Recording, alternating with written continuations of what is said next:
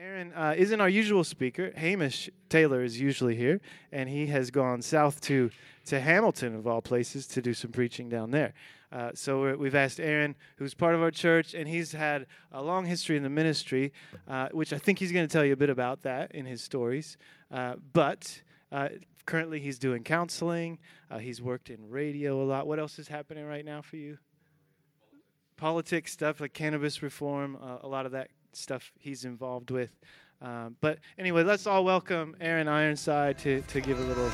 Come alive, dry bones. Come alive, come alive, come alive, dry bones. The wake arise, inhale the light. Before I started off in Christian radio, I was on the Morning Pirates on Radio Hauraki, and maybe another day I'll tell you the story of what happened there.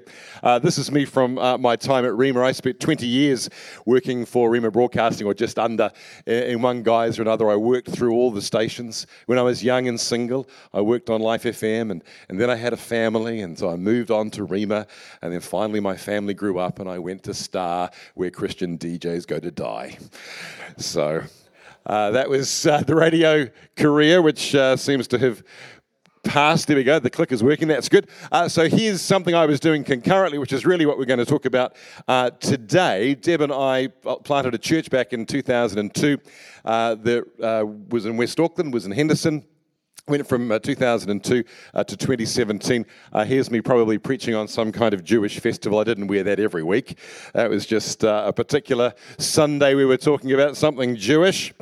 And what I wanted to do today was to share one of the stories that we saw firsthand as part of that 15-year journey, as part of what is the theme this year for Church Northwest, the year of hope and wanting to see other people experience that hope that many of us in this room have found in Jesus. So we want to tell a story today from that time. It's interesting when you look back, you get to see more of what God did in your life. And we look back after 15 years. It's a whole other story for another day, what happened when Deb and I went to Australia in 2017 and the church finished up. But we look back and we'd seen some incredible things. We'd seen 117 people baptized. We'd seen 4 new churches established. And something we didn't anticipate, 30 people were now sort of working in full-time Christian work who had never done that kind of stuff before. So we were really like, wow, something kind of incredible happened. When we started the church, Deb and I had this kind of experiment in our mind. And the experiment was, could we convince a group of Christians to take sort of personal responsibility for sharing their faith? Because oftentimes in church life, evangelism is something that's done in big meetings, thinking of Billy Graham or those sorts of things. And we wanted to see what would happen if a group of Christians just decided to share the hope they had with the people they knew. And that was exactly what we saw. And today we're going to share one of the stories that led to several people coming to know Jesus. We discovered that in the New Testament, they didn't have big crusade meetings with the Billy Grahams. They didn't have the kinds of evangelistic outreaches that we often see. What they had was this thing called oikos. So there's going to be a new word for today. Can you say oikos? Oikos. It's a Greek word, and we get the word economy from it. And oikos is about your household. I don't know if you come from a household where there's a business sort of that has gone down the generations. My dad was a commercial painter, and my brother is now a commercial painter, so that's kind of our oikos. I sadly try and paint and get very red-faced and have some allergic reaction to hard work. So that oikos doesn't extend to me. But in the ancient world, of course, it wasn't uncommon for a rich person to kind of surround themselves with a whole lot of families attached to them, their oikos. In modern language, we call that our sphere of influence. The people we know, the people that we're in relationship, in community with. And there's this famous story that we find in the New Testament of a time where Jesus met this lady who, for all intents and purposes, was a bit of an outcast in her community. He ends up having a conversation with her when she's drawing water from a well, when the water has warmed up and nobody wants that water. And she kind of feels that she's the kind of person who's embarrassed to kind of be out in public. And she has this conversation with Jesus. And she comes to realize who he is, that he is in fact the Messiah. He is the one who could save. The end of the story we find in John 4 says that many of the people from her town, Samaria, the Samaritans, believed in Jesus because of that woman's testimony. She said, he told me everything. I mean, this guy knew I'd been married several times and I wasn't married to the current guy. And then we find out that, so when the Samaritans came to Jesus, they wanted him to stay on for a bit longer. And then finally, many more became believers because they heard Jesus firsthand. And they said ultimately to the woman, hey, look, we don't just believe because of your story, but we've heard for ourselves. We're pretty convinced this really is the Savior of the world. And that was right at the center of this kind of approach to sharing faith was, what if you just shared your story? What if you just told another person who God was to you, what he'd done in your life? It wouldn't be enough all by itself, but it'd be a really great place to start a conversation and to see what God might do. So I want to tell you a story that starts in a hairdresser's salon and will ultimately end with over 40 people choosing to follow Jesus and getting baptized. So let's meet some of the early characters in the story. So in this photo, you see Debbie's mum and dad. You can see John in the center of the photo there. Doesn't have long left in this world and would go to be with Jesus not long after this photo was taken. And on the far left-hand side there is Deb's mum, Louise. In the white are Karen and Pele. And this story starts with Karen. Karen is a hairdresser, and this story starts with the young couple who joined us to help start this church. Wendy and Hamish are their names, and they were about to get married, and so Wendy was getting her hair done with Karen. So this is the first scene, right? Somebody in the hairdresser's chair getting their hair done. After a few moments, both Wendy and Karen realized that they were both trying to talk to each other about Jesus and sort of stopped and went, hold on, is this what we're doing? Are we both trying to do the same thing? And Wendy asked Karen, hey, were you guys part of a church yet? And she said, no, we're newly married and we're looking for a new church. And Wendy said, well, look, we're about to start a new church. Why don't you get involved with this new church? So this story actually starts with two Christians talking to each other. They're strangers, but they meet around the hairdresser's salon talking to each other about church. So Karen and Pele join our church. Our very first meeting is in John and Louise's lounge room, and suddenly these strangers turn up and like, wow, this is amazing. This is like magic. You haven't even advertised or nothing. So Karen decided that she would invite her childhood best friend, Nana, who's in the purple scarf. So Nana starts coming along to church with her partner, Daryl. At that time, Nana and Daryl are not married, but they're living as a family. They have children of their own together. In fact, there were a couple of families in that sort of scenario in the church. I was a little bit frustrated because people used to come up to me and say things like, you're the pastor, you should tell them they're living in sin. That would be very helpful. I'm sure they'll appreciate that a lot.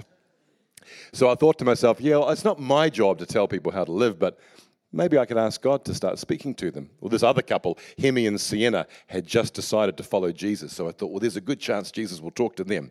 So I thought, I'm going to pray for them. So I prayed, God, would you tell them that they might like to get their story sort of sorted out. And that weekend on the Saturday night, Hemi rings me and says, I've just proposed to Sienna. I'm like, that is awesome. That's one. I thought, but Nana and Daryl, that could be tougher because as far as I can figure, neither of them are following Jesus yet, so I don't really expect them to be able to hear from him, but I'll start praying anyway.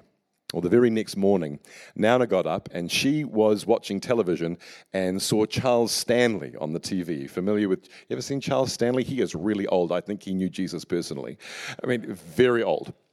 And anyway, at the end of the TV program, he invites people to give their lives to Jesus. And Nana came to church and said, I've decided to follow Jesus, and I prayed the prayer at the end of the TV program. She says, I only have one other prayer, and that is that Daryl will want to marry me. Well, at that point, Daryl was working as a car salesman, and he was used to work on a Sunday. So he has no idea that any of this has happened. He's been at the car yard all day. When he gets home from the car yard that night, he walks in and he says, you know what, I've been thinking all day, you and I should get married. So at that point, I'm like, okay, that's 2 for 2.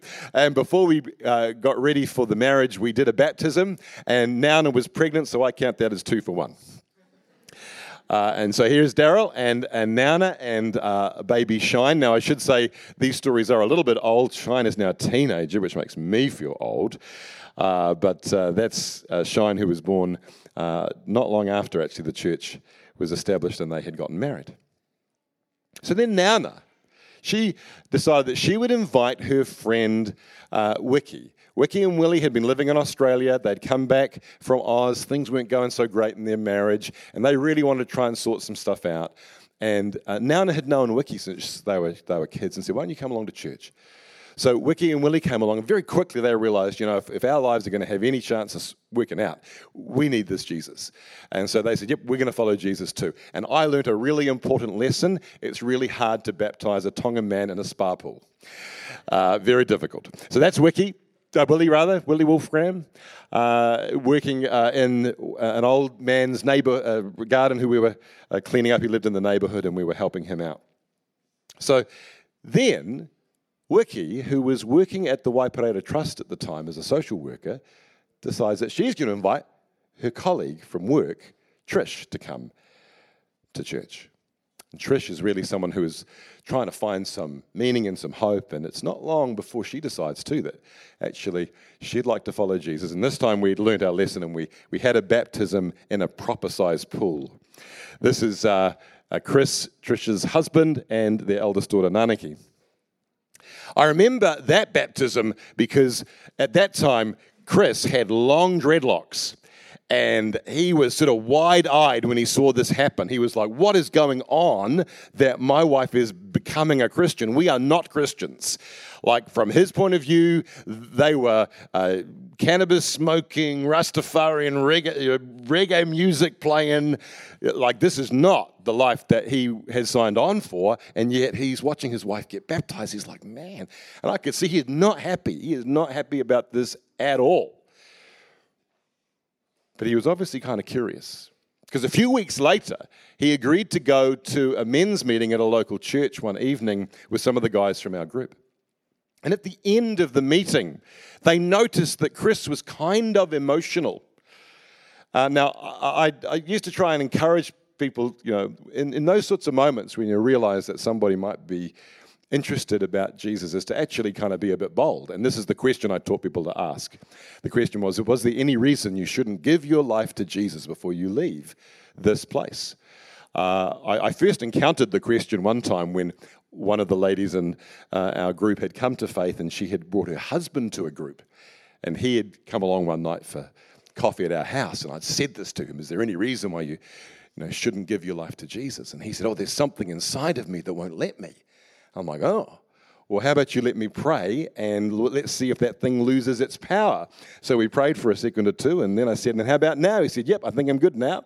And then he gave his life to Jesus. So when the guys saw that Chris was feeling a bit emotional, they said to him, what's going on? And he said, "Oh, there's something powerful happening in Trish's life, and I'm pretty sure I want it."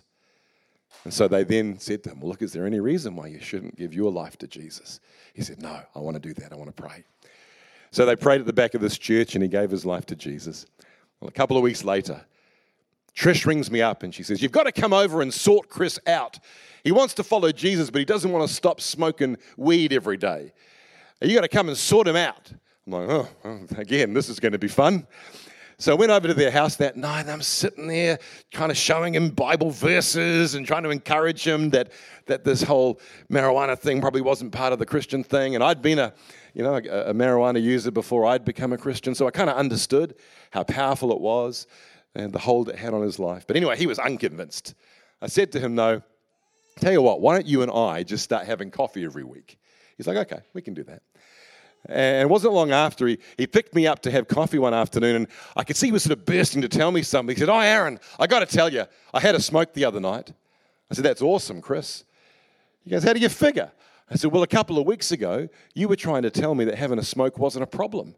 And now you're telling me because you're wanting to sort of confess it.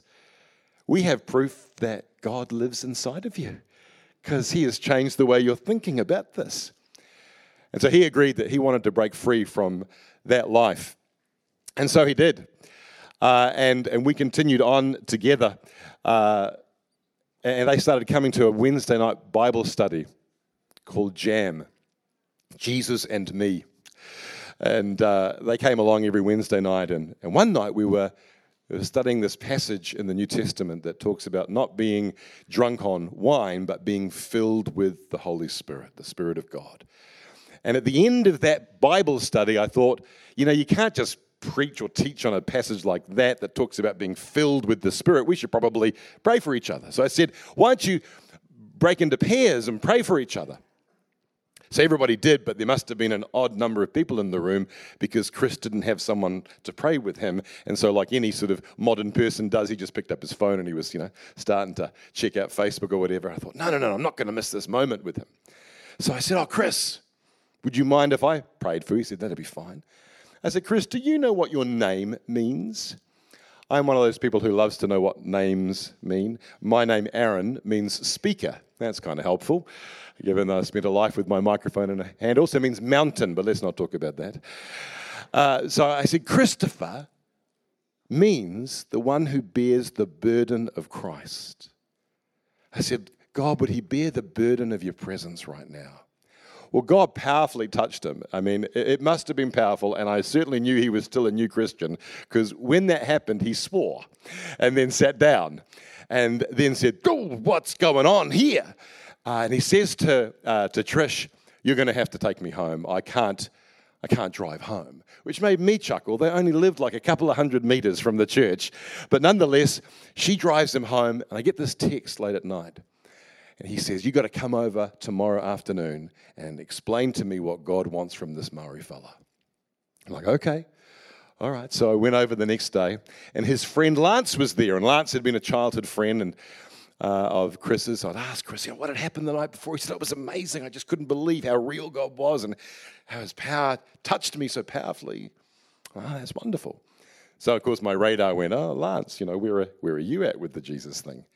And Lance said, well, I've been to church a couple of times as a kid, but I've never really considered it any further. So what's the question I asked? Is there any reason why you shouldn't give your life to Jesus today? And he said, well, no, not that I can think of. Now then I had this, I thought, a genius idea, but it turned out in retrospect not to be as well thought through. Because I thought, what if I asked Chris to pray that God will do in Lance what God had been doing in Chris the night before? I thought that sounded like a very cool thing to think. So I thought that's what I'm going to ask Chris to do, is to pray for Lance. What I hadn't thought through was that Lance has been living this kind of drug addict life, up until this point, but really hasn't properly become a Christian kind of yet. This is all happening in this moment. And didn't bank on the reaction that happened. Because as soon as Chris put his hand out to pray for Lance, Lance's hands turned out like talons and his eyes rolled back in his head and he started hissing and snarling. I'm like, oh goody, it's a Thursday afternoon and we're going to have an old-fashioned deliverance. Sitting on the couch is Chris and Trish's youngest boy. All the children have N names. So it was Nanaki and Natural and Nina and Nesta, and this was Noble. And Noble was about 4 years old, and he is sitting there with his eyes as wide as saucers. What is happening to Uncle Lance? So we prayed together, and Lance, thankfully, came through that moment, and whatever was kind of affecting him stopped affecting him. And just amazing things were happening. Then one Wednesday, I was playing golf with one of the guys in the church, and I get this phone call from Chris. But this time, Chris is in tears. He's blubbering. I'm like, dude, what's happening? He said, well, Natural has been playing netball and had some kind of turn. And so the doctor checked her out, and then the doctor wanted to check out all of the kids. And when they checked out Nanaki, well, they called the ambulance. And they took her straight to the hospital.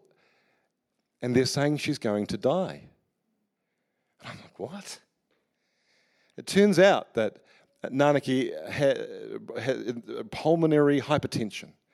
So lungs weren't functioning, so one side of her heart had enlarged to accommodate. I'm like, man, I can't believe this. They said her heart rate was 220 beats a minute. And then if it continued on for much longer, she would die that day. And Chris is just bawling. I'm like, okay. Well, the Bible study's off. We're going to have a prayer meeting, and then I'm going to come and visit you in the hospital. Well, I tell you, friends, I've been in a lot of prayer meetings, as a pastor in my life, and this prayer meeting would definitely be in one of the sort of top 5 moments I've ever had, spiritually speaking.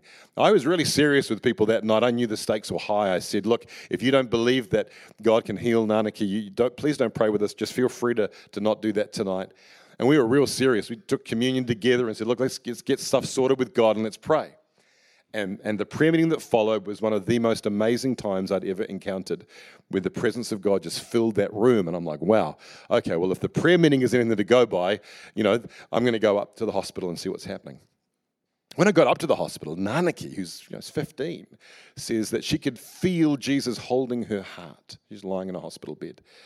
But I take Trish and Chris off to the parents' room, and this is what they say to me. They say, Aaron, no matter what happens with Nanaki, we promise to keep following Jesus. I'm like, okay, all right. Well, for the next 18 months, everything sort of revolved around Nanaki because, she had so many needs. They had to move from the damp house they lived in to a much drier home. We started having the youth group on a Sunday morning so that she could be part of things. And she was in and out of hospital the whole time. But then there was one night that she was taken back to the hospital, and I got a call to come up to the hospital at midnight. And I kind of knew that this time things were different. And I remember she had about 20 of her friends standing there, and someone says, oh, Aaron, would you please pray? And I'm like, I don't know what to pray. I don't even want to pray. But everybody got in this big circle around the bed, and Nanaki is unconscious, on these machines. And this is what I prayed. I said, God, none of us approve of what you're doing right now, but your will be done. Nobody liked that prayer. People are looking at me like, well, where's your faith now, Pastor Man? But I kind of knew something different was happening now. Well, the next day, I went back up to the hospital, and the doctor said, look, there's an enzyme your body releases when your heart has failed, and that enzyme's in Nanaki's blood. And the only thing keeping her alive is the machine. And we need to turn the machine off so that she can die. And so this time we stood around her bed and we sung worship songs to her, and we said our goodbyes to her. And then again we went into the parents' room. It was such a surreal moment because on the television was the Pike River Memorial Service. That was when this was happening. And so there's this national kind of grieving going on the TV, but I'm not really worried about that if I'm honest. I'm worried about what's happening in this room. And about 20 minutes later, Trish turns up and she looks at me and she says, is she there yet? And I'll be honest, I was a bit slow with the question. I'm like, what? And then finally sort of my brain caught up and went, yeah. Yeah, she's there. Yeah, she's opened her eyes in the presence of Jesus. She is there. This family had become the center of our church world, but they didn't want to be that family who had lost a child. They needed something new to happen in their world. So about 6 months later, they announced that they were going to live in Brisbane. And so they went to live in Brisbane, where they've now been living ever since. Because they wanted to have a way of redefining their story, more than just the family that had lost a daughter. But they kept their promise. That's the thing, they kept their promise. They're continuing to follow Jesus. In fact, they're helping lead a new church in Brisbane called Kingdom Makers, where Chris is on the worship team and Trish looks after pastoral care. I want to read to you a Facebook post. I think this was about 3 years after Nanaki passed, on what would have been her birthday. This is what Trish posted. Chris and I had our firstborn baby girl, Nanaki. We were so young. We had both sides of our families with us. But because Nanaki was taking her time, they all went to the family room to have KFC. And that's when she decided to come. And the nurses said, look, with your family, and when your family come back, there's so many of them. What do you want us to do? Chris and I both said bravely to lock the door. And so she did. And the next 15 years and 6 months were some of the best, worst, happiest, saddest, challenging, devastating, celebrated, and life-changing years of our lives. Today, we as believers and followers of Jesus Christ have full confidence that Nanaki is in a place that is not in our imagination, called heaven. She's not having a spliff with Tupac or Bob Marley, because she now lives in the presence of a holy and majestic God, and He is Yahweh. In the beginning, He spoke the world, the heavens and the earth into creation. He is our perfect peace that surpasses all understanding. And in Him, He is our joy. Today, I don't have the pleasure of sharing the day with my Nanaki, but in the presence of my Lord and Saviour, I know I can be close to her. I often try to envision her all grown up.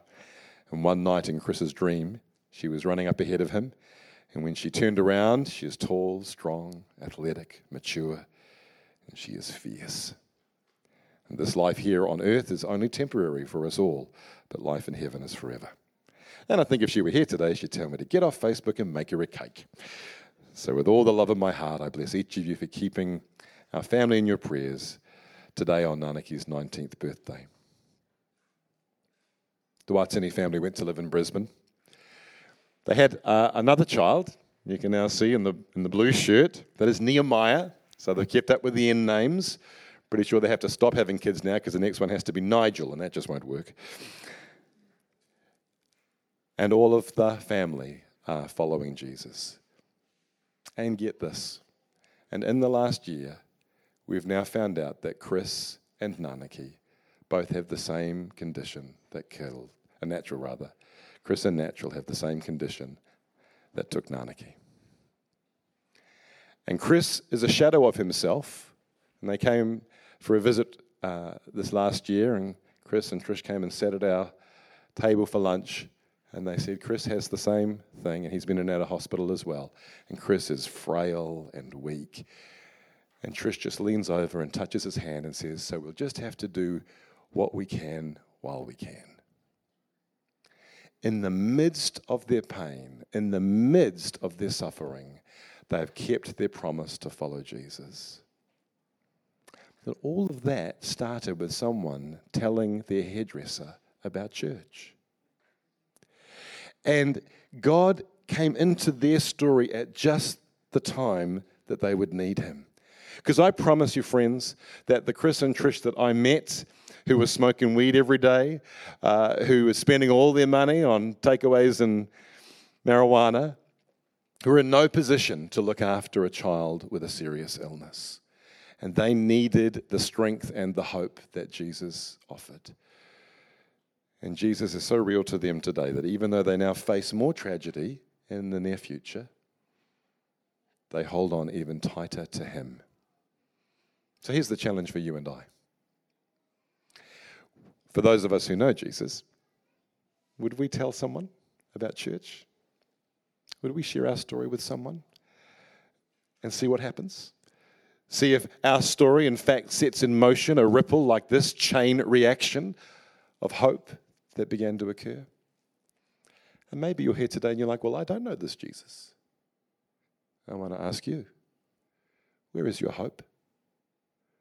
How will you get through the darkest experiences of what it means to be human?